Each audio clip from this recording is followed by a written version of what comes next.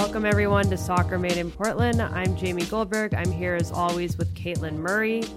And we have a lot of games to talk about, but I am not sure how positive the conversation is going to be, or really, as Caitlin, you point out this weekend on Twitter, how high the morale is going to be. Yeah, I think, especially on the Timber side, there is a little bit of a morale problem right now.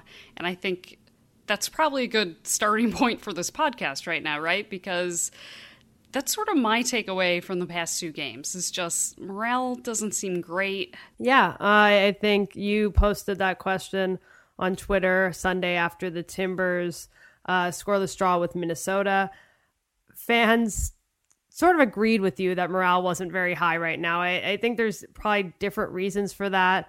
Ron asks us, what's having the biggest impact on attendance and interest right now at Timbers games? Is it the congested schedule, the form, the protests against the Iron Front and political signage at games, or even the weather, or something else? Yeah, so the question that I tweeted, I didn't say that morale was bad. I actually just said, I'm excited to see what questions fans have, but I have one for everyone, which is how's morale these days?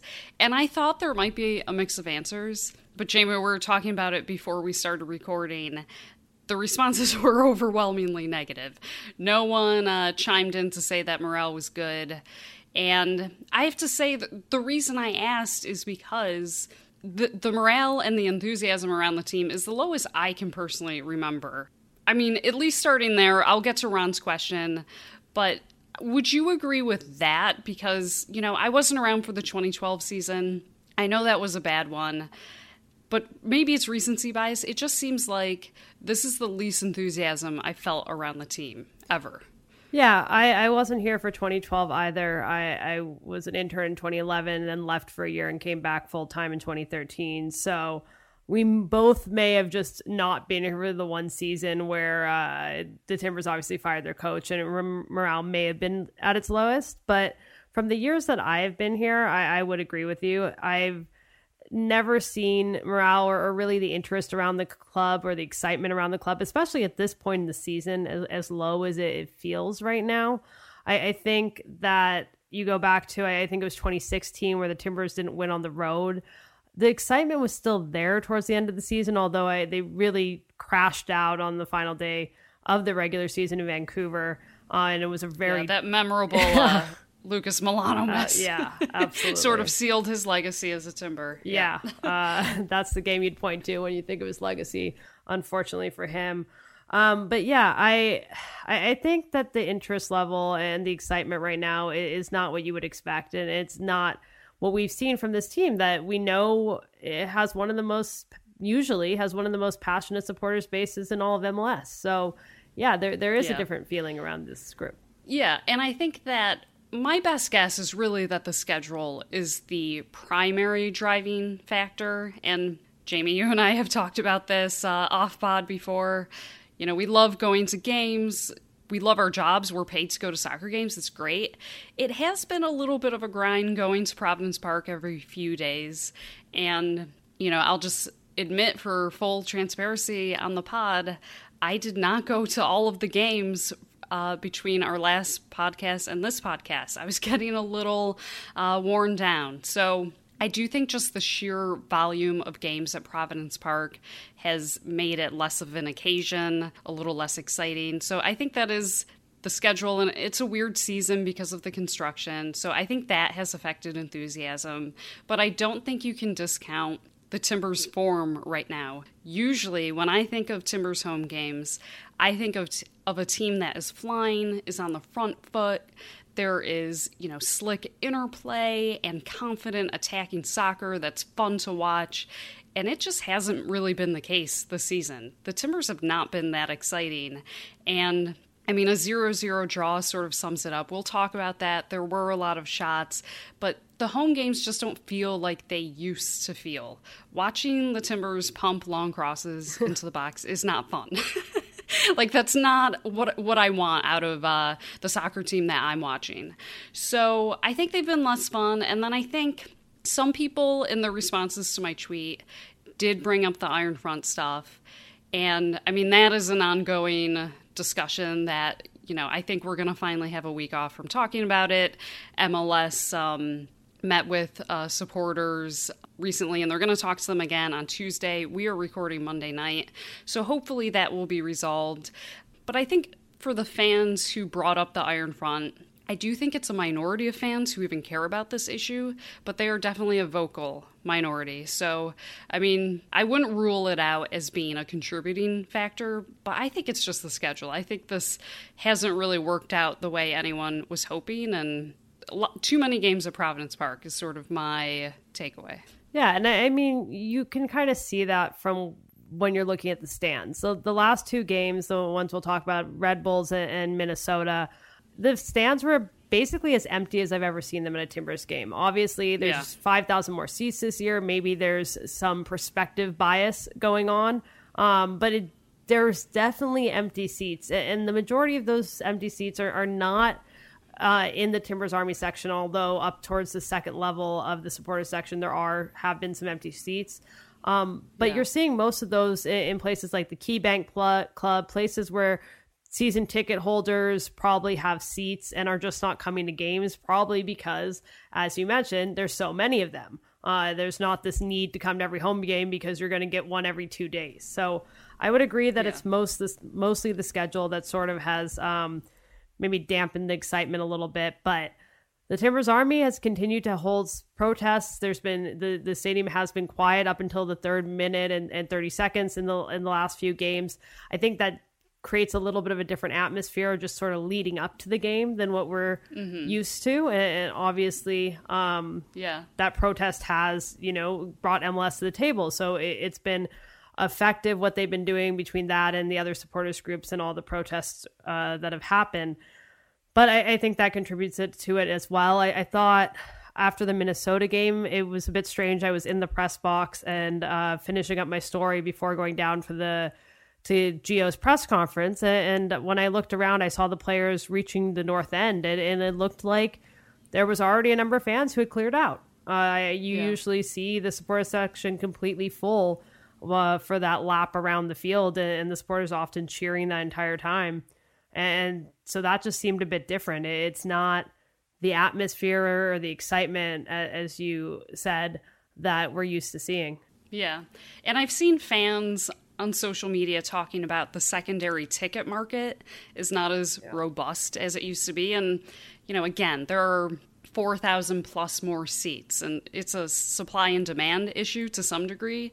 But I think the message that I've gotten from fans is that secondary ticket market has changed as the season has gone on within the season with the new supply of tickets. So the enthusiasm does seem to be waning a little bit. That's not to say, the Timbers are not in crisis. It's not as if this team isn't beloved. I think this is just sort of a weird season. And this is, frankly, I think just sort of a tough season. It's a challenging season to be a fan. Covering the team, I feel like there's a lot of negativity around it. It's definitely more fun to cover a team that is winning, and, the players and the coaches are happy. Covering the team last year was more fun, frankly, than it has been covering it this year. So, I don't think the Timbers are in crisis or anything like that, and I don't want to make it sound like, that's what we're saying, but there is a palpable shift in the enthusiasm around the team right now, and that sort of was my takeaway from these past couple games. I mean, we're going to get into the games now. Some of that is some of the stuff we've been talking about all along, but this felt just like this took a step forward in terms of the enthusiasm gap. I tweeted a picture of the stands. They were as sparse as I have ever seen them for a Timbers game. Yeah, and you mentioned the form as a factor of that, so let's get into it. One thing I want to mention about the form, I mean, you talked about the excitement, the Timbers flying usually at home, scoring goals.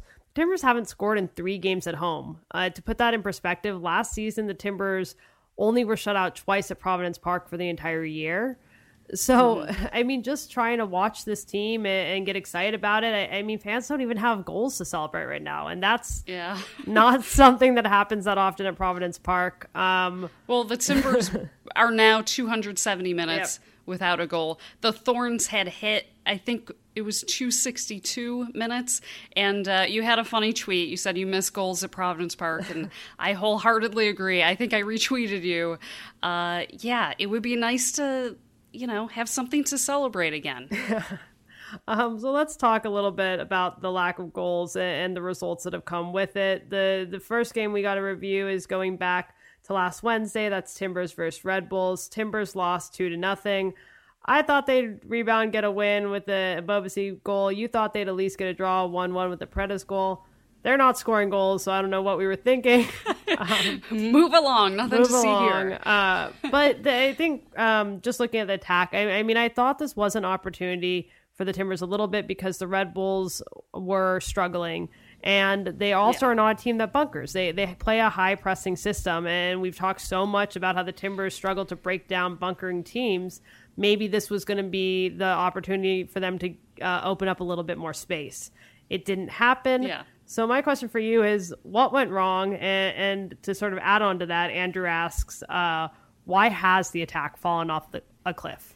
Yeah, I think going into this game, we recognize that the Red Bulls, they play a high press, they play a counter press. That creates openings that the Timbers can exploit.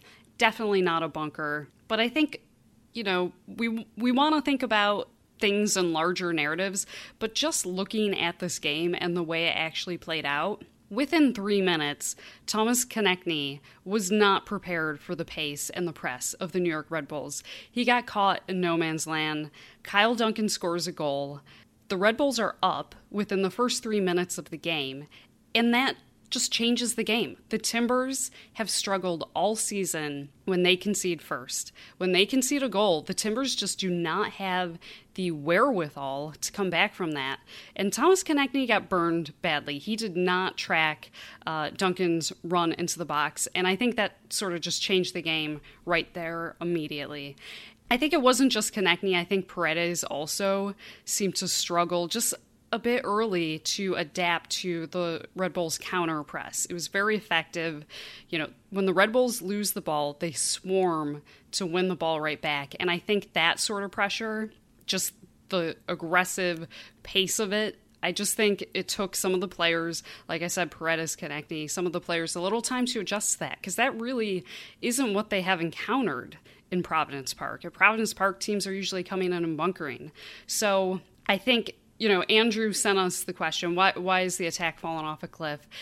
And I do think that even though this doesn't fit neatly into the narrative we've had all season of the Timbers can't break down bunkering teams, I do think the problems we saw in this game are some of the problems we've talked a lot about before. The Timbers just not looking crisp enough in their passing, quick enough to react. Players coming in and out of the lineup could definitely be a factor, and that could be affecting team chemistry. I think fatigue could be a factor. I mean, we'll get into the next game against Minnesota, but sort of what everyone said after that game was all the players are tired, which is not a great takeaway from a game to just say, well, we're tired, But I do think it is reasonable. 5 games in 15 days, they probably are tired. And then something I think we've been asked about, we've sort of touched on a little bit, is I'm sort of starting to wonder if Giovanni Savarese and the coaching staff have clear ideas, right ideas for what the team should be doing. Because, we talked about the team crossing constantly, being unable to get around bunkering teams. But I have to say, it's not often that I look at something the Timbers do and think that, oh, this is something they worked on. This is something that they are well drilled on. They, practice this on the training ground, and this is what they're turning to in the game. It's automatic. They've practiced it enough that this is what they do. I don't see a lot of that. And so there are all these different things that I think are contributing factors. Things, we've been talking about this podcast the whole time, at least since I've been on the podcast. So I think what went wrong with the Red Bulls is a lot of what has been going wrong all season, basically. Yeah, I think that the game state, as you mentioned, was a big contributing factor. I think from a confidence perspective, especially since the Timbers have struggled so much when conceding first, to concede that early really shifted the game. And I agree on when you're talking about fatigue. I mean, the high pressing system that Red Bulls use is something that's going to be very effective against a team that's tired. And the Timbers, with the injuries they've dealt with the fact that they have players coming in and out of the lineup, Blanco wasn't in that game until the end, and I think he provided a spark when he came in off the bench.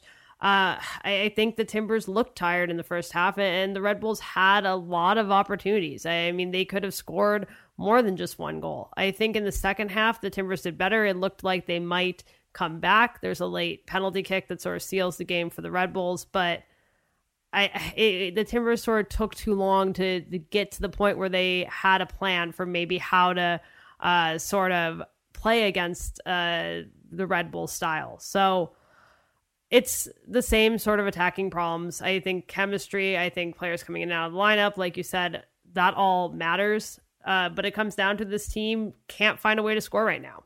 And it's not just one problem, so it's not as simple as correcting that one problem. And I think that was made very clear by the Red Bulls game, that it's not just that this team needs a different solution besides crossing against bunkering teams. It's that a lot is not working in attack right now, and Giovanni Savarese really has to go back to the drawing board and figure out some sort of plays, some sort of combinations he wants to see on the field that are actually going to lead to something different. Yeah, I agree. And I think one thing we saw, I'm trying to remember, I feel like Wednesday is so far away. Brian Fernandez, we have a couple questions about this, so I'll just get into these. David asked for thoughts on Fernandez as a winger experiment against the Red Bulls. Yeah. David says that communication with Brian Fernandez hasn't seemed to be great. Jeff also asked about Fernandez. He wants to know what is contributing to Fernandez's decline in scoring goals. I mean, I guess let's start with the first thing. Fernandez was not on the wing the whole time. I think it was sort of just a starting thing. Then he did move centrally. I'm trying to remember. Yeah. He was on the wing for like 7 minutes. It was okay. It was really shocking, sort of, to see how quickly Savarese, after saying he was not going to start Fernandez on the wing, that was not something we were going to see. He tries it, and it lasts all of like 7 minutes. They switched back so quickly, and I don't know if it's because after the Timbers conceded the goal, Savarese just thought that having Fernandez on the wing was going to leave the Timbers exposed defensively. That might have been the issue, that if New York hadn't scored so quickly, the experiment would have continued. But it was kind of just depressing, I think, for all of us who have been calling for let's give that a try, to see it be so short-lived and not even get a chance to see whether it was something that was going to work. I mean, yeah. There was very little, I think, that we could take out of that because of how short the experiment was. I remember thinking, I was wondering if the intention was actually for Brian Fernandez to play on the wing, or if it was, we're going to start like this and then try to throw Red Bulls off when we switch back to what we normally do. Yeah, I really didn't take very much from that. And Jeff asked, about Fernandez not scoring as many goals. The person who had asked if Fernandez was Samuel Armenteros, the new Samuel Armenteros, asked that question again. It was like, well, now is he Samuel Armenteros? And I have to say, I actually don't know what to make of what's going on with Brian Fernandez, because we're jumping ahead a little to the Minnesota game here now, but he had this mysterious stomach virus that we talked about in the last podcast, and then he had to come off against Minnesota because he was feeling dizzy, and Savarese said that might be related to that stomach virus. So it seems like he must be dealing with something, and this is something that he has been dealing with now for a few games. So I would love some more specificity on, what sort of stomach virus this is, because in my mind, I'm thinking these are short-lived things. I'm kind of wondering what's going on with him. But Fernandez had to come off early. I mean, there was no way Giovanni Savarese was going to use a sub on Brian Fernandez if he didn't need to. And there are other things, fans making so much of his body language and trying to read into his interactions with his teammates and coaches. And I just think he's a competitive guy. I think that's normal. But the more he doesn't score goals, the more he's in this drought, the more people are going to sort of speculate and wonder what's going on with him. I think he's clearly very talented. When he first arrived, he was scoring a lot of goals. He's not been scoring a lot of goals lately. I don't think it's just as simple as teams have figured him out. I mean, teams have figured out Joseph Martinez. That has not stopped him from banging in goals for Atlanta United. So I think this is sort of a complicated question. If we knew why Brian Fernandez wasn't scoring goals, if it were a simple thing to diagnose, then the Timbers would just fix whatever it is. I don't know if there's a simple answer. Yeah, I just don't think he's really looked in the last few games like he's had that same fire that he had earlier in the season. And maybe that's because, I mean, he does come on and score that goal against Kansas City after supposedly being sick that game. That was a big goal for the Timbers to lead them to that comeback win. Then the next game, he's out with this illness or stomach virus or whatever it is. And then the last two games, I think he's been a non-factor when he's played. So I don't know. Did he have the flu? I think if they had said that from the beginning, it would have made more sense. But again, like we talked about before, we saw him coming to a game when he couldn't play in it. And that seems very weird. If you actually have the flu. I still have a lot of questions about that. Yeah. That remains unresolved to my mind. This whole thing remains unresolved. I mean, I don't really see why Savarese would have, made up a story after the game or anything like that, because no one asked. He wasn't asked about why he pulled Fernandez. He offered that information and said Fernandez was dizzy. So if there really was some conspiracy going on about why Brian Fernandez isn't 100%, Savarese could have just completely ignored it and not even brought it up in his press conference. But whatever is going on with him, it's certainly infecting his play. I don't think he's been very good. And I think the Timbers attack was good mid-season when they were scoring 4 goals against Houston at home because of how good Brian Fernandez is. And without him, I just don't know where this team sits in terms of an attacking team, even with Blanco and Valeria, especially as they're dealing with a packed schedule and tired legs. Yeah, I mean, Brian Fernandez was brought on to score goals by the bucket load. Like, that was his job. If you look at who was scoring goals for the Timbers last year, there's no question that there were not enough goals there with the roster that the Timbers had. They needed to get someone who is going to score a bunch of goals. That guy is Brian Fernandez, and he has not been scoring a bunch of goals, and we've seen how that has affected the team. So I think it remains a mystery. If there is an explanation, if there is something going on, we don't know what it is. But, sometimes strikers just have droughts, and they go cold and have trouble scoring goals. I mean, that's a perfectly reasonable, plausible explanation as well. So we'll have to see what happens, but they really should try to sort that out if they want any chance of, contending in the playoffs. Yeah. So let's look ahead to Minnesota. Brian Fernandez, I think, also didn't do very much in that game, but the Timbers attack did do a little bit more, at least in terms of creating more dangerous chances. They didn't score because apparently they don't score anymore. The Timbers played Minnesota to a scoreless draw. I thought they were going to lose 2-1 with Minnesota scoring a PK. You thought Timbers were going to win 1-0 with Larry scoring a PK. There were no goals, so it would have been pretty hard for us to make actual predictions that would have hit it on the head. But the Timbers do outshoot Minnesota 29-20. They have multiple big chances. I mean, I think for me at least, unlike the DC game and unlike the Red Bulls game, I felt like the Timbers, whatever it means at this point in the season, because it's not good enough, but I did feel like they took a step forward in terms of the chances they were creating, but they've still been shut out in 3 straight games. So it's just sort of starting there. Clark sort of, I think, agrees with me a little bit. He said, seems like the team made a deliberate shift to get guys to the top of the box, where Polo and Paredes found a lot of space and time. Is that a new shift in trying to break a bunker, or was it something that you specifically saw against Minnesota?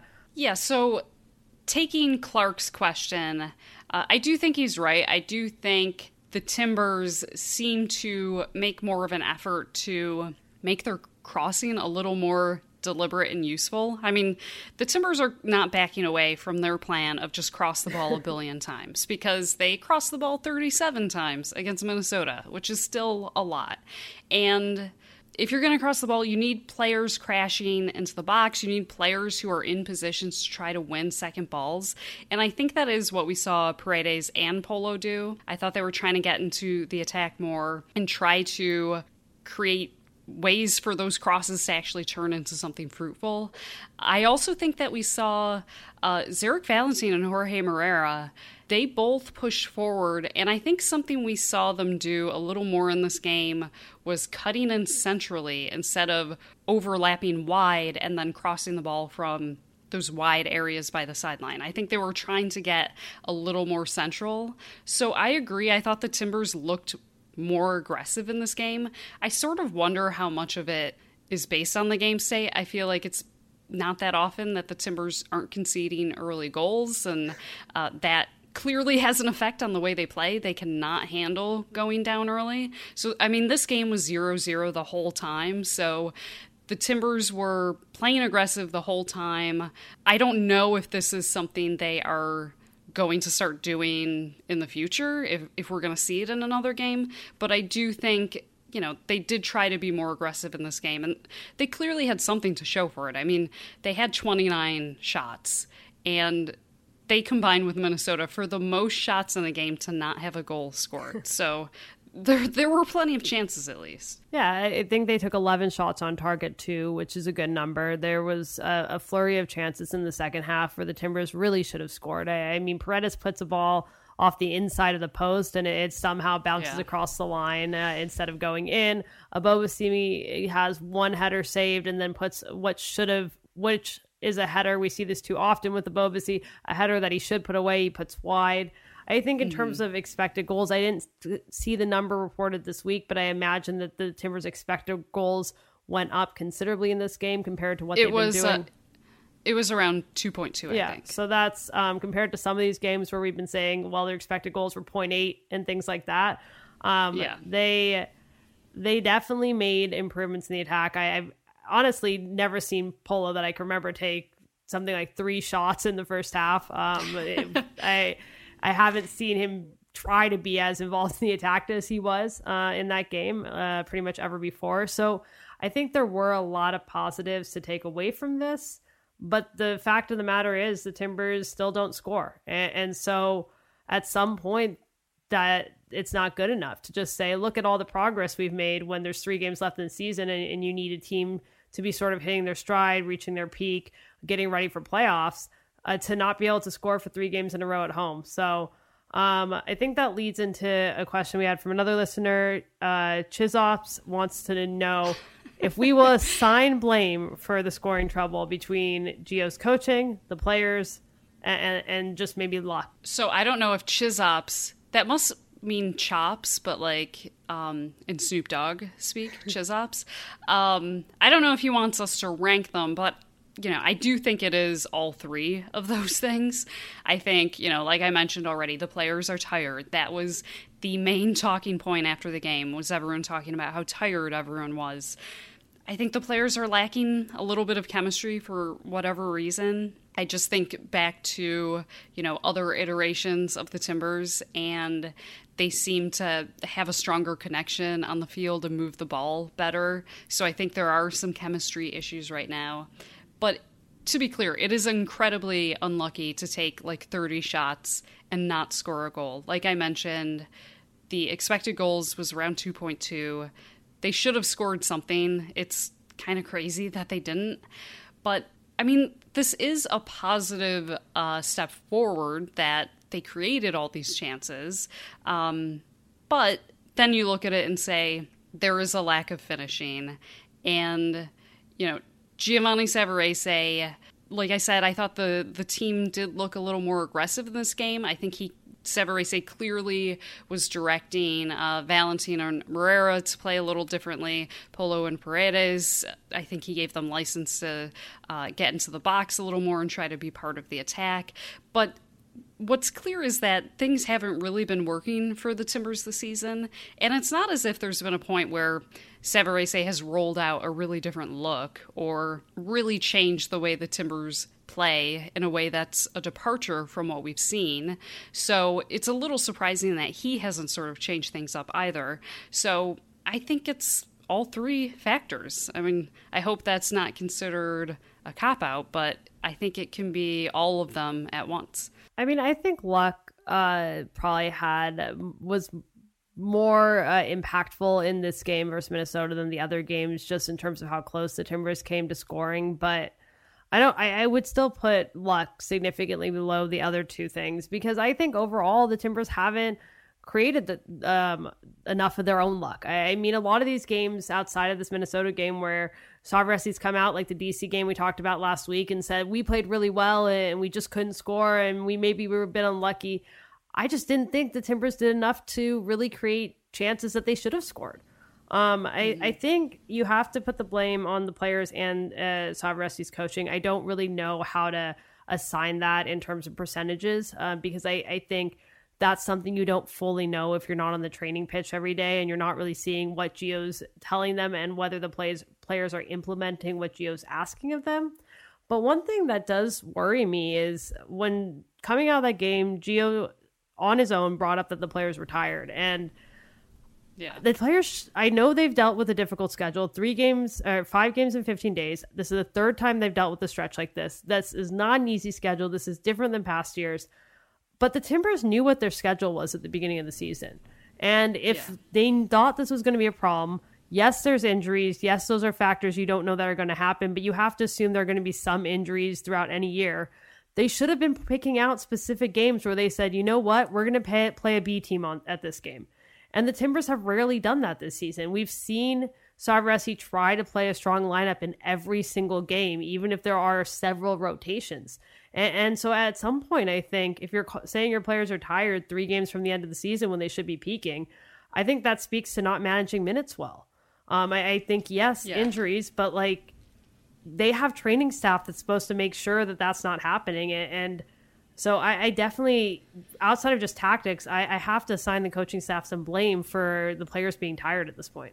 Yeah, and I think that it felt a little bit like an excuse to say the players were tired. I mean, everyone at this point in the season, I think, is tired. Yeah. And to that point, I mean, the Timbers had some players come back from injury who have been pretty well rested. You know, Larry Smabiala came back, Blanco, Paredes had to come off early against Red Bulls because it looks like he broke his leg, but he's a young guy and young people's bones are stronger, I guess, because he came back, so he was well rested. I just think the tired thing was a bit of an excuse, and I actually don't think that they really needed an excuse in this game because, 270 minutes, no goals, that's bad. Morale is not great. You could tell that this was a really disappointing result. But I do think it was a positive step forward if you just look at the amount of chances they created and good chances, not those, terrible low percentage shots from outside the box, but like actual good chances where you would expect them to score.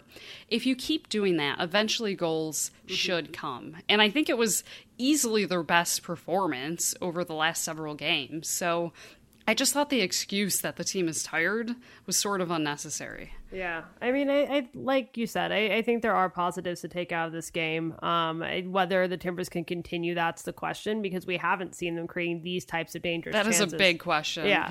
Especially on short rest, because they're going to be tired if they're tired already. Yep. Timbers, I mean, despite the positives, Timbers are now in 8th place, or they're still in 8th place. They have 3 games to play. They hold a game in hand on Dallas, so they do technically still control their own destiny. If they win out, they would be in playoffs. They might be in the 6th or 7th seed, so that doesn't feel that great. But the next 2 games are definitely going to decide that. They still might be playing to something on the final day of the season, but the next 2 games this week are going to be really big for the Timbers if they hope to make playoffs and if they hope to get at all a decent seed in the standings. The first one is Timbers versus Revolution. That's coming up Wednesday, 7:30 p.m. Revolution are also fighting to be the final team in the East to clinch a playoff spot.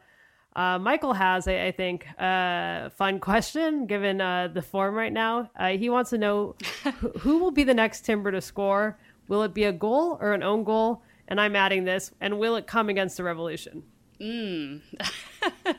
What other non-Timbers possibilities are own goal, maybe like bounces off a crossbar or something? No, I think, well, I don't know if I really believe this, but I'm going to try to will it into happening. I think that Jeremy Ebobisse has clearly been knocking on the door. He's doing the hard work of getting himself into really good positions to score goals, and the finishing hasn't been there. At some point it's going to happen for him. I think the concern is at this point in the season, with the table as close as it is and playoffs not assured at this point, I think the pressure is really mounting. And this is the point in the season where we are going to see where, what some of these players are made of. And players' confidence, I think, might be shaken after, 270 minutes without anyone scoring goals. So I think there is a lot being put on Jeremy Ebobisse's shoulders. I think that I have seen a more mature and composed player this season than I did last season, so I am hopeful that he will be able to embrace this pressure, come out with a goal, maybe spark the Timbers in the right direction. But I think you can hear it in my voice that I'm not fully convinced that's going to happen, but I am hopeful. Ebobisse is probably the player I was going to say in terms of who would score next, just because of the opportunities getting, and because he's a player that we've seen has factored into I believe it's every single game this season. He's a player that's not going to probably get a full game off, being one of the younger players on this roster. If it's not him, I think Blanco very likely could score the next goal. I think he has given the Timbers a spark since he came back from the injury. I am not convinced it's going to happen on Wednesday. I am really worried hearing a coach admit that his team's fatigued, hearing players talk about that in the locker room when you have a game coming up 3 days later. And I'm just not convinced the Timbers are going to have the energy to get it done against a New England team that has a lot to play for it too. I think looking ahead, the next game will be Timbers at Kansas City on Sunday at 4:30 p.m. Kansas City is a team that's lost 3 games since playing the Timbers. It seems like they feel like their season's over. Honestly, for me, I feel like if the goal is going to happen, being a little bit pessimistic, we might not see it until Sunday in Kansas City against a team that's basically, I think, given up on their season. I like that you said, if the goal is going to happen. You have just put out into the universe that the Timbers may never score another goal again this season, Jamie. I mean, there's bite your tongue. 3 that more cannot games. Happen. We need to pray to the soccer gods that does not happen. It would be a demoralizing end of the season. I do think the Timbers will score again in the final 3 games. I don't think they'll close the season with 6 straight games of not scoring, but I just don't know what to expect from New England. I think... And you can, your opinion on the Kansas City game, we don't really need to preview it, but I think that's a team that's really fading fast. And for me right now, Kansas City's obviously a Western Conference opponent that's on the road. There's some reasons why that might be tougher, but I think New England's a team that has more to play for. And Kansas City seems to have just fallen off since losing to the Timbers. When the Timbers go to Kansas City, this is an opportunity for them to play the way that we have talked about they like playing all year. They should be the counterattacking team that we know they are best as. I think being on the road might be good for them. I frankly think the players might be a little sick of being at Providence Park, just like, the fans are and we are, like we talked about. So I think going on the road will be good for the Timbers. That is an opportunity for them to maybe get a little refresher, reset, get their season back on track, because if they can't do it on the road in Kansas City, I'm not sure what is going to shake things up enough to get this team back on track. Yeah, we will see. Maybe they'll shake things up and get a win against New England before then. It didn't sound like either of us were confident, but this week we'll definitely, by the end of this week, when we're talking next week on the pod, we will have a much better idea of where the Timbers are going to finish in the standings. Before we hit our hot take segment, we just have two more quick questions from listeners. The first one is from Joe, and I think both of these kind of go together, so I'll ask them together. Joe wants to know, are we likely to see Diego Valeri in a Timbers jersey next year? And Mike wants to know, will the Timbers blow up the roster in the offseason? Well, I think we should start with Joe's question about Diego Valeri. And Jamie, I think you might have more thoughts on this than I do, but I think his contract is up at the end of the year, right? And I've seen fans claiming on social media that Diego Valeri is exchanging more jerseys with players this season, as sort of the thinking is that if he's on his way out, he wants to get these jerseys to commemorate his time in MLS. I haven't seen that. I don't know if that's true. I've just seen that out there. But I do recall in January at MLS Media Day, Valeri made some sort of, I don't know what the question was, I wasn't at Media Day, but he made some sort of comment about not knowing where he wanted to finish his career, whether it was here in Portland or in Argentina. And I remember at the time that really jumped out to me because, as far as I know, he had always said he wanted to end his career in Portland. So for him to even leave it open was a little surprising. So I feel like there have been these little seeds of doubt planted about whether he'll be back next season. But Jamie, you might have more insight. What do you think? Yeah, I haven't had a chance to ask Diego about it yet, and I will at some point, and hopefully have a better response from him. I think I would just put it at 50-50 at this point, because I don't know for sure, and I know that he mentioned and left it open at Media Day, and I don't know where he and his family are at this moment. I don't think there's anything to say that he's definitely staying. I mean, we've seen in the past the Timbers have announced extensions of contracts. That has not happened with Diego Valeri at this point, and we are reaching the end of the season. The Timbers may have some sort of option on this contract, so I'm not 100% sure if it's just completely done at the end of the season or what's going to happen there. But I'm going to put it at 50-50 because I don't know yet, and there's nothing that I'm hearing either way to make it sound like he's definitely staying or definitely leaving. I'm curious, if he does stay, with the full knowledge that he's 33 years old and he's still a great player, but I don't know that his form the past couple seasons has been what it is in the past.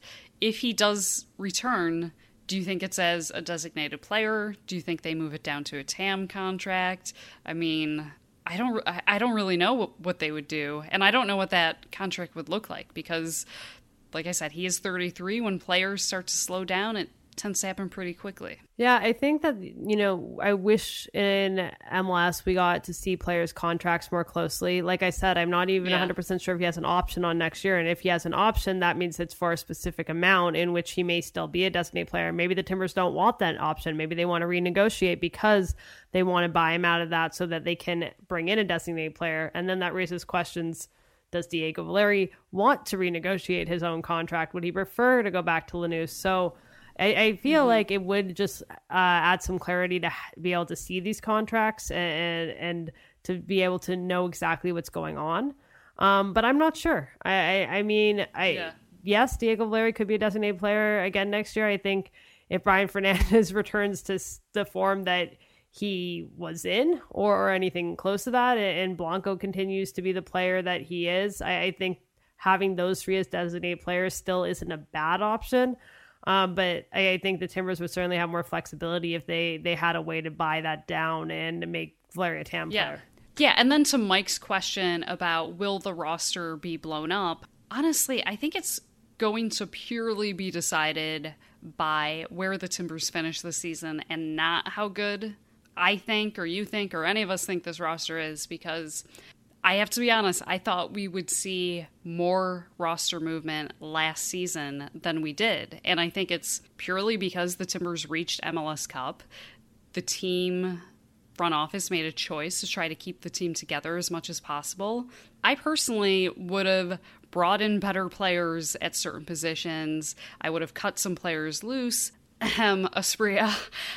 So there were decisions I didn't really agree with, but I think they just felt that because the team did well, that they were going to bring it back. So I think it really depends how the Timbers do this season. If they miss playoffs or crash out, I think we will see much more changes than if they make a run somehow and, I guess magically we'll just sort of forget the fact that this whole season has been a slog just because, they played a few good games in the postseason.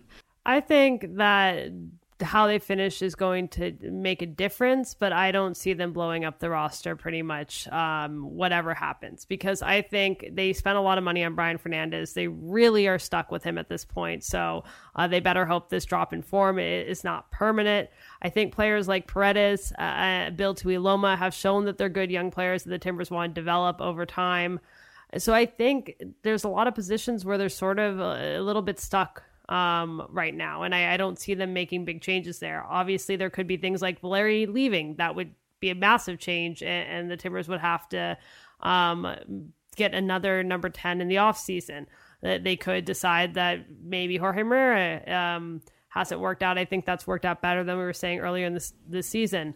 But then there's other players like Claude Dielna, Dairon Asprilla. Where do they really fit moving forward? So I don't think it's the roster's gonna be blown up. I think there could be changes. I think that the worse they do, the more changes there's going to be. But the core of this roster, I think, is going to be relatively similar.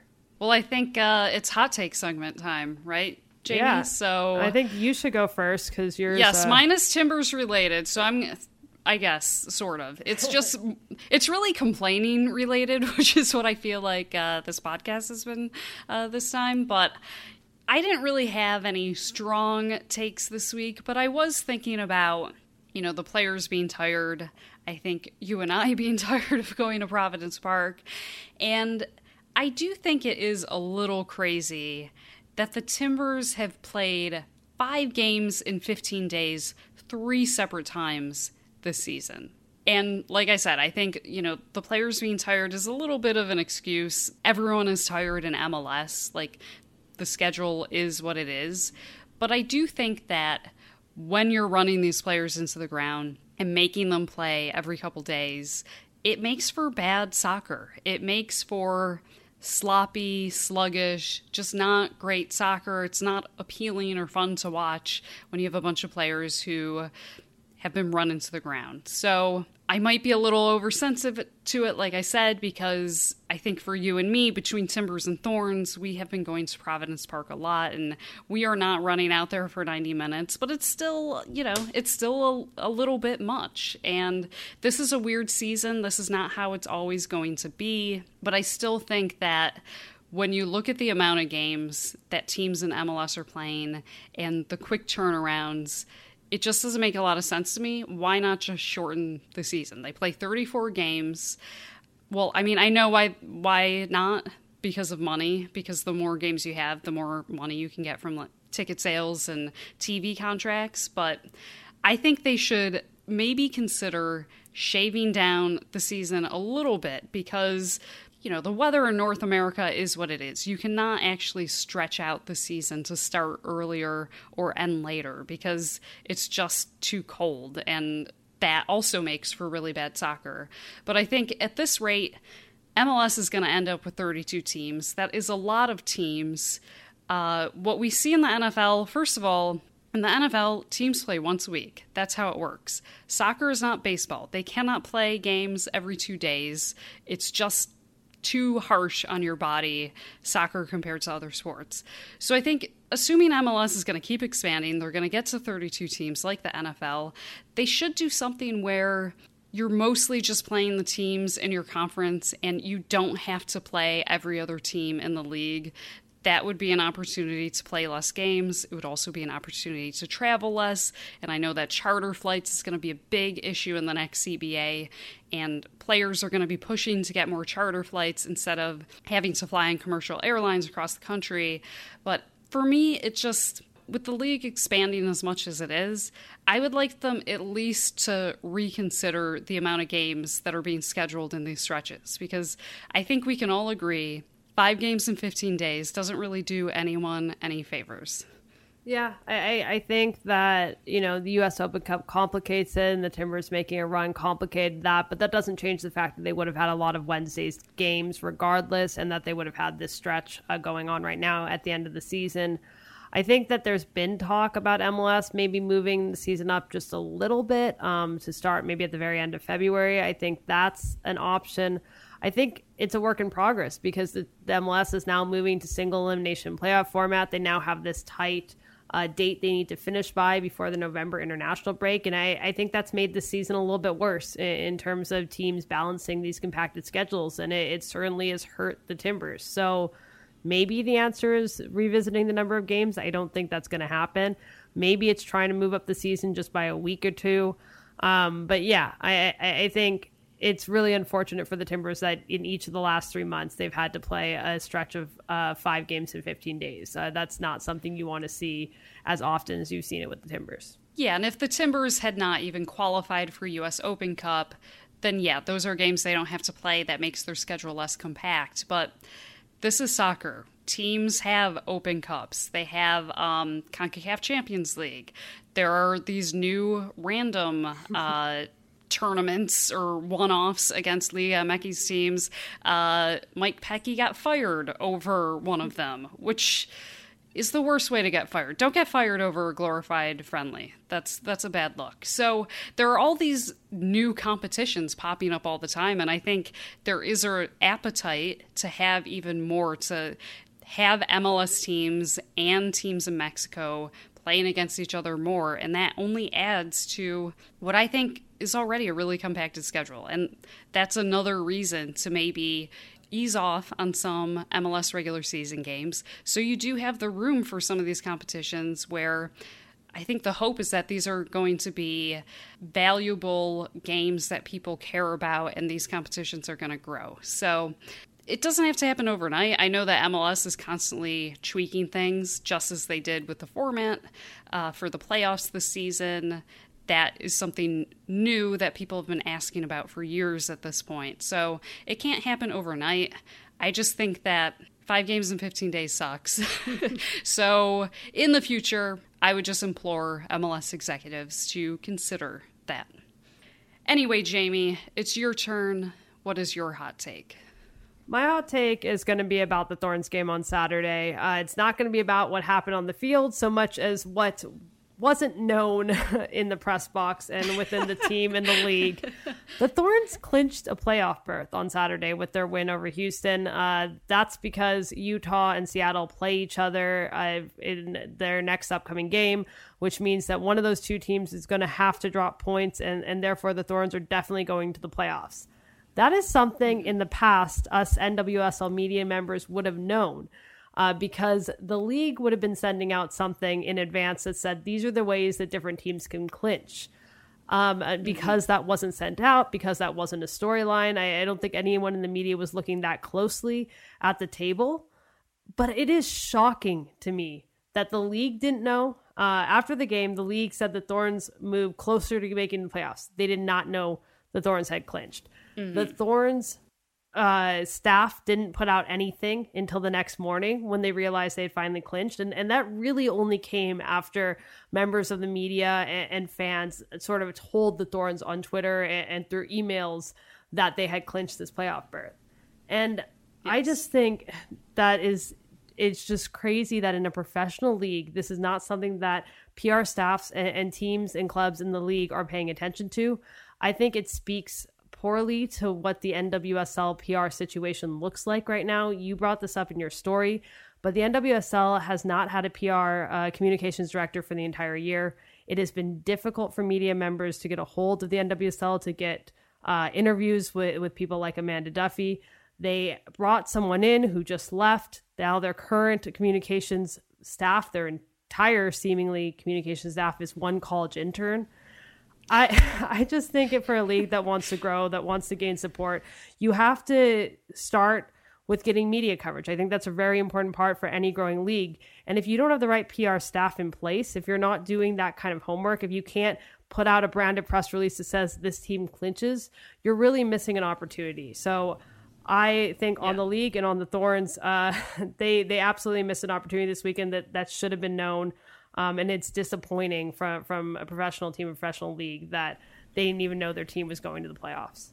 Yeah. So the article you were referencing, just for listeners who weren't sure what you were referring to, I wrote an article for Yahoo Sports that came out today, Monday, where I talked about something we've talked about on this podcast before, U.S. Soccer no longer being the league operator for the NWSL. And I talked about some of these issues that make me think I have concerns about that. One of them being the fact that neither the league nor the Thorns had any idea that the Thorns clinched a playoff spot Saturday night, because the playoffs is what you play an entire season for. Literally, the entire season is building toward whether a team is clinching the playoffs or not. And correct me if I'm wrong, Jamie, I don't think that the players, Mark Parsons, I don't think anyone part of the Thorns actually realized that they had clinched. If they did, they certainly didn't mention it, which makes me think that they did not. So someone dropped the ball. I mean, these are the things you should know. And I do think that if the NWSL had a communications director, that person would have, as they have in years past, put together the playoff scenarios. I mean, in the press box against Minnesota, you and I had MLS's playoff scenarios pulled up so we could see what would happen. And I knew that if Minnesota won that game, they clinched the playoffs. Have been no communications like that from the NWSL. There was a week of previews for this game between the Thorns and Houston, and there was no mention of the possibility that playoffs could be clinched. So, yeah, I think, frankly, it was embarrassing, and it just sort of showed where this league is at right now. I think this league is terribly understaffed in its front office, and that's sort of the main issue. It's U.S. Soccer being the league operator. I don't know if it is as big a deal as just the fact that the league needs more staff. The league needs more people in place who are paying attention to these things. Because if the thing we've all been working towards all season, which is teams clinching the playoffs, if that does not even register a blip, then what are we doing? Like, is this a serious sports league? Like, I thought it was ridiculous. I thought it was embarrassing. Honestly, it's Monday night. I'm not even sure if the NWSL has still acknowledged the fact that the Thorns clinched. I don't know if you've seen anything. Yeah. They definitely hadn't on Sunday. I checked Sunday night and they had not. So, yeah, I mean, it's one of many things that kind of show that the NWSL still has a long way to go. Yeah, I absolutely agree. Let's talk about the game now where the Thorns did clinch this playoff berth, even if nobody knew. The Thorns beat Houston 1-0 at Providence Park this weekend. I think we thought the score would be a little bit more lopsided. I had a 2-0 win with a Sink goal. You had a 3-0 win with a Heath goal and assist. It turns out to be 1-0. And I think that the Thorns dominated in this game, but it wasn't as decisive as I think we were expecting coming out of the 6-0 loss to North Carolina. And I think that is why we have this question from Donna. Donna wants to know, was Houston that good, or are we still off as a team coming since the international break? The Thorns just don't seem to be the same. Yeah, I was a bit surprised by the way the Thorns played. I mean, as you mentioned, I don't think it was a bad game, but I do think there was a palpable sort of anxiety on the field. And I think they just desperately wanted to get that first goal, and they looked a little antsy. And I think after that, embarrassing 6-0 loss against the Courage, I think we saw just that was lingering in the back of their minds a little bit. And Mark Parsons talked about that after the game, that the players looked anxious. And when Tobin Heath scored, it looked like relief. It didn't look like what we usually see, jubilation, joy, scoring goals is fun. It didn't really look like that. It looked more like, thank God we're not going to be shut out again. Because, as we talked about, they had gone 262 minutes without scoring a goal. So I don't think it was a bad performance. I mean, they definitely created a lot of great chances. And as we talked about in our Timbers discussion, creating chances is half the battle. If you're creating good chances, goals are going to come. The hardest thing to do is, create great goal-scoring opportunities. So that is definitely a positive. But I do think, to Donna's question, I do think that the Dash came in with a good game plan and played pretty well, actually. And they deserve some credit because Houston came in knowing that they were a worse team than the Thorns. So they got numbers behind the ball. They stayed really compact and disciplined and organized, and they made it difficult for the Thorns. And that was a very strategic game plan for them to come in. And you can look at the NWSL table and say that the Dash are a bad team, and I don't actually think the Dash have looked like a bad team. I mean, they've gotten some good results. The North Carolina Courage, who again famously beat the Thorns 6-0, they could only beat the Dash by 1-0 as well. The Dash know how to keep games tight. The Dash actually beat the Utah Royals in the game before that. So the Dash have been getting good results. I think they are a good team that is very aware of its own strengths and weaknesses. They defend and counter. That's how they came into this game. They put up a good fight. I do think it was a good performance from the Thorns, but it felt more cathartic. Like they just needed to find a way to move past that Courage game. Yeah, I thought it was a good, not great performance from the Thorns. They got the win. I think that's what mattered in terms of a confidence boost for a team coming off a 6-0 loss. I agree with you in terms of Houston's compact defense. I during the game was sort of thinking, hey, are we watching the Timbers? Because we have a team struggling against another team that's throwing numbers into the box. So it sort of almost felt like the game plan that teams have been using against the Timbers. But I think the Thorns created some dangerous chances. They got the win. They found the goal. That's the important part. I do think it's interesting after the game that Tobin Heath did talk about how difficult it has been coming from the World Cup. I think, if any team is talking about fatigue, I think it does make sense that the Thorns are dealing with some of that with players going in and out all season and coming from the World Cup and just in terms of the chemistry and getting to where they want at the end of the year where they're sort of hitting their stride like they've been in the past. I think that has been harder for them this year. And they're not really at the point that I would like to see them at this point in the season. But I think they still have the talent to get there in the next 2 games. I think the fact that they have rest and will have more time on the training pitch, they're not playing midweek games, they're not having players go in and out for international duty. I think that helps and could put them in a position where they can still be peaking going into playoffs. So I agree with Donna. This game didn't feel as decisive as I want it to be, but I think they got what they needed, which was the win. Yeah, I mean, it wasn't decisive clearly from our predictions, we thought that they were going to come in guns blazing, and they did not do that. And, they struggled a bit to get past Houston's bunker. And, like you said, it was a little bit of that deja vu. Like, are we watching the Timbers? Are we watching another team that can't get around a bunker?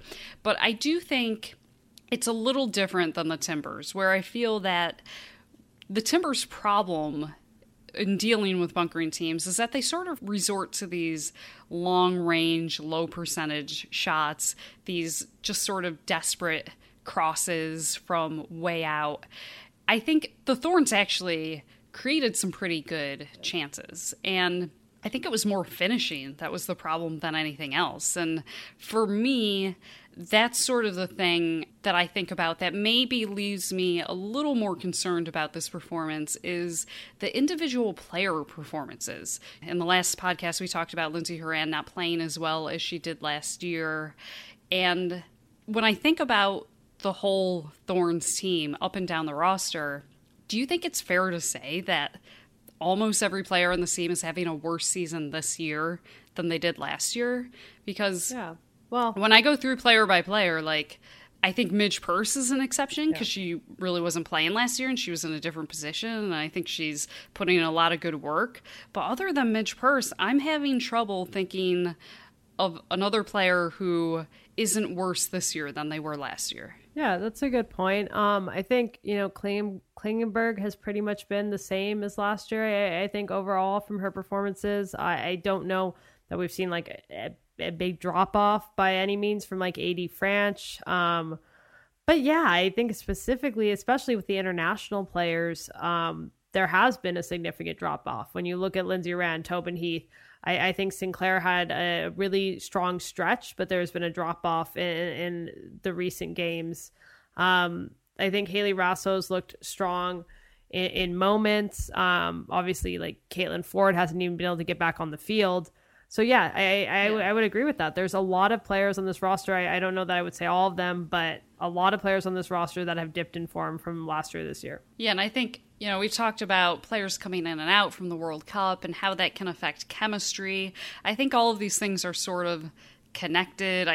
Since I've joined the podcast, we've certainly talked a lot about chemistry maybe being an issue as players are coming in and out. And I think it's all connected. The team just as a whole hasn't looked as good, and I think individually the players haven't looked as good. So I think that the Houston game, obviously the Thorns get the win. That's what they need to do. I think it's almost, at least from my perspective, it's going to be a better test to see where this team is at this weekend when they go on the road and face the Reign. That's Sunday at 11 a.m. The Reign have already beat the Thorns twice this year, 1-0, and the Reign are a good team. They are fighting for a playoff spot. They have consistently been a playoff team.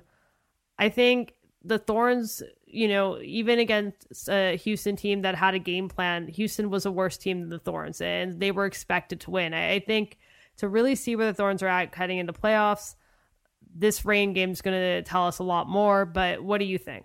I have to be honest, I think people listen to this podcast because they want opinions from people who are following this stuff really closely. But I'm going to be honest, I don't really know who the real Thorns are at this point. So I don't know if the real Thorns are going to be who we're going to see against the Reign, or if it's who we saw against the North Carolina Courage, frankly, because the Thorns have been inconsistent this year in a way that I don't know if we've really seen under Mark Parsons before. Usually at this point in the season, this is where they're hitting their stride. This is where everything is coming together. And it still feels like they're trying to figure things out, and we're running out of time. The season is almost over, and the Thorns are in playoffs, so knowing that they're in, whether they host or not, that's still up for grabs. But the Thorns know that they're in the playoffs, so they have a little time to try to work some of this stuff out before the playoffs start. But they've been so inconsistent that I have a hard time saying that this is what the Thorns are, this is what they're not. Because I feel like since I've joined the podcast, the whole time I've been saying, we don't need to worry about the Thorns. They're number one in the standings. They always come together towards the end of the season. But now we're here, and that hasn't really happened. So I'm kind of left unsure of how good I think this Thorns team is right now. And they could go to Seattle and have a great game. They could have a terrible game, and I don't think that would tell me anything about the next game that they're going to play. Yeah, I think that's a fair point. I think the more we have these weeks where the Thorns have a full lead up to the game, they're going to have a full week into Seattle, a full week in a day, actually, and then they're going to have 2 weeks before that next game. There's going to be an international break there, so that might be right back to the same problem we talked about before in terms of not getting all that training time, but I think that they have time to work out those kinks on the training field right now and to try to build into the team they want to be at the end of the season. But I think you're right. Maybe I'm giving them too much credit for the team that they've been. Maybe I'm giving them too much credit for the fact that many of these players have been with the team for years and we've grown to know what to expect from these players. It's certainly later in the season than we've looked at in the last few years when we've talked about when the Thorns have hit their stride, and they're clearly not there yet. So I do still think this game against the Reign will be telling, but maybe we shouldn't take quite as much out of it until we see how they can follow it up with then the game against Washington and heading into the postseason. Yeah, I think the only thing I'm really sure about in the NWSL right now is that the Courage are the best team, and they are the favorites to win the championship again. They've already clinched the Shield. Otherwise, it's sort of up for grabs. I mean, it's going to be an exciting finish because the Thorns seems very unpredictable right now, but yeah, this is definitely a departure from what we've seen as sort of the usual rhythm of the Thorns under Mark Parsons. And we can chalk it up to the World Cup year and all that. Whatever the reasons are, there's something going on with the team where they just haven't been reliable as they've been. So I'm going to be watching this Reign game. not knowing what to expect, and it's going to be an interesting finish to the season. So let's hit our predictions before we go. The first game we're going to predict for this week is going to be Timbers versus New England. That is Wednesday. What do you think is going to happen? So I think that the Timbers are going to continue to struggle, but not terribly. I think they are going to finally score a goal. Hooray! They're going to get a 1-1 draw. And like I said, I think Jeremy Ebobisse is going to be the first Timber to break that scoreless streak. All right. I think that the Timbers are going to not rebound quite as well. I am concerned that they're talking about tiredness. I mean, even if every team's tired at this point, that was a storyline coming out of the game, and that fatigue is something that worries me. I think that this is going to be a highly disappointing performance. I think it's going to just be a continuation. The team's going to look tired. They're going to look fatigued. They're not going to be able to find the goal. I think they're going to lose 2-0, and they're going to hit another crossbar in the process. Ooh. Yeah. Brutal. Maybe more positive. We'll see. Thorns versus Reign. That's the Sunday morning game. Yeah, so I'm going to go negative here. Why not? I feel like I've been a little negative on this podcast overall. So 0-1 loss, and I think a Thorns player is going to get a red card. You're going to keep it open. Keep what? Oh, the player? Yeah. Yeah, my specificity on the side bets has never really helped me. So I'm not going to pick a player. Well, who would it be? If you thought of a Thorns Emily player Sonnet. who... Well, yes, that is who jumped to my mind as well. But I just feel like after her last red card, she might be on the more straight and narrow. Yeah. So I'm trying to think. Klingenberg can get a little feisty. All right. You've talked me into picking a player, even though I think that's risky. I'm going to say Klingenberg is going to get the red card. All right. I'm going to go with something more positive. I think it's going to be a 1-1 draw, which would at least be an improvement for the Thorns' previous games against the Reign this season. I think Midge Purse is going to score the goal. Okay. Final game of the weekend. It's going to be a big day of soccer Sunday for fans that want to watch all day. Timbers versus Kansas City in the afternoon. What do you have? I'm feeling a little more positive about the prospect of the Timbers going on the road. Steve Clark can start talking about the road dogs again. I think it'll be a nice little break for them. I think they're going to get a 2-0 win on the road. And I think Brian Fernandez is going to get a goal. That would be really big for the Timbers, for Brian Fernandez to break the scoring drought. I also think it's going to be a win. I think that Kansas City is fading. I think by next Sunday, they may be out of playoffs entirely. So I am going to predict a 2-1 win. I think Ebobisse, this is the game he's going to get a goal in. It's just going to take a game longer than your prediction. Yeah, so according to your predictions, they're going to go... 360 minutes without a goal, but then Ebobisse is just going to open those floodgates. So yeah. If that happens, that'll be really exciting for Jeremy Ebobisse. Yeah. We will see. Let's hit the fantasy update before we go. In our head-to-head league, third place, we have Danzo McDowell. That is Dan. In second place, we have Sloppy. That is Steve. And in first place is still Mark. That's Flicking Portland PTSC. In our open league, this looks like it's the same from last week. Third place, Wook Score More Goals. That's Robert. Second place, Gem City SC. That's Ryan. And first place, Portland Tobin FC. That is B. That is all we have for you today. As always, we're Soccer Made in Portland. You can find us every week on Oregon Live and Stumptown Footy. You can also subscribe on iTunes, Stitcher, and Spotify as of last week. And until next week, take care.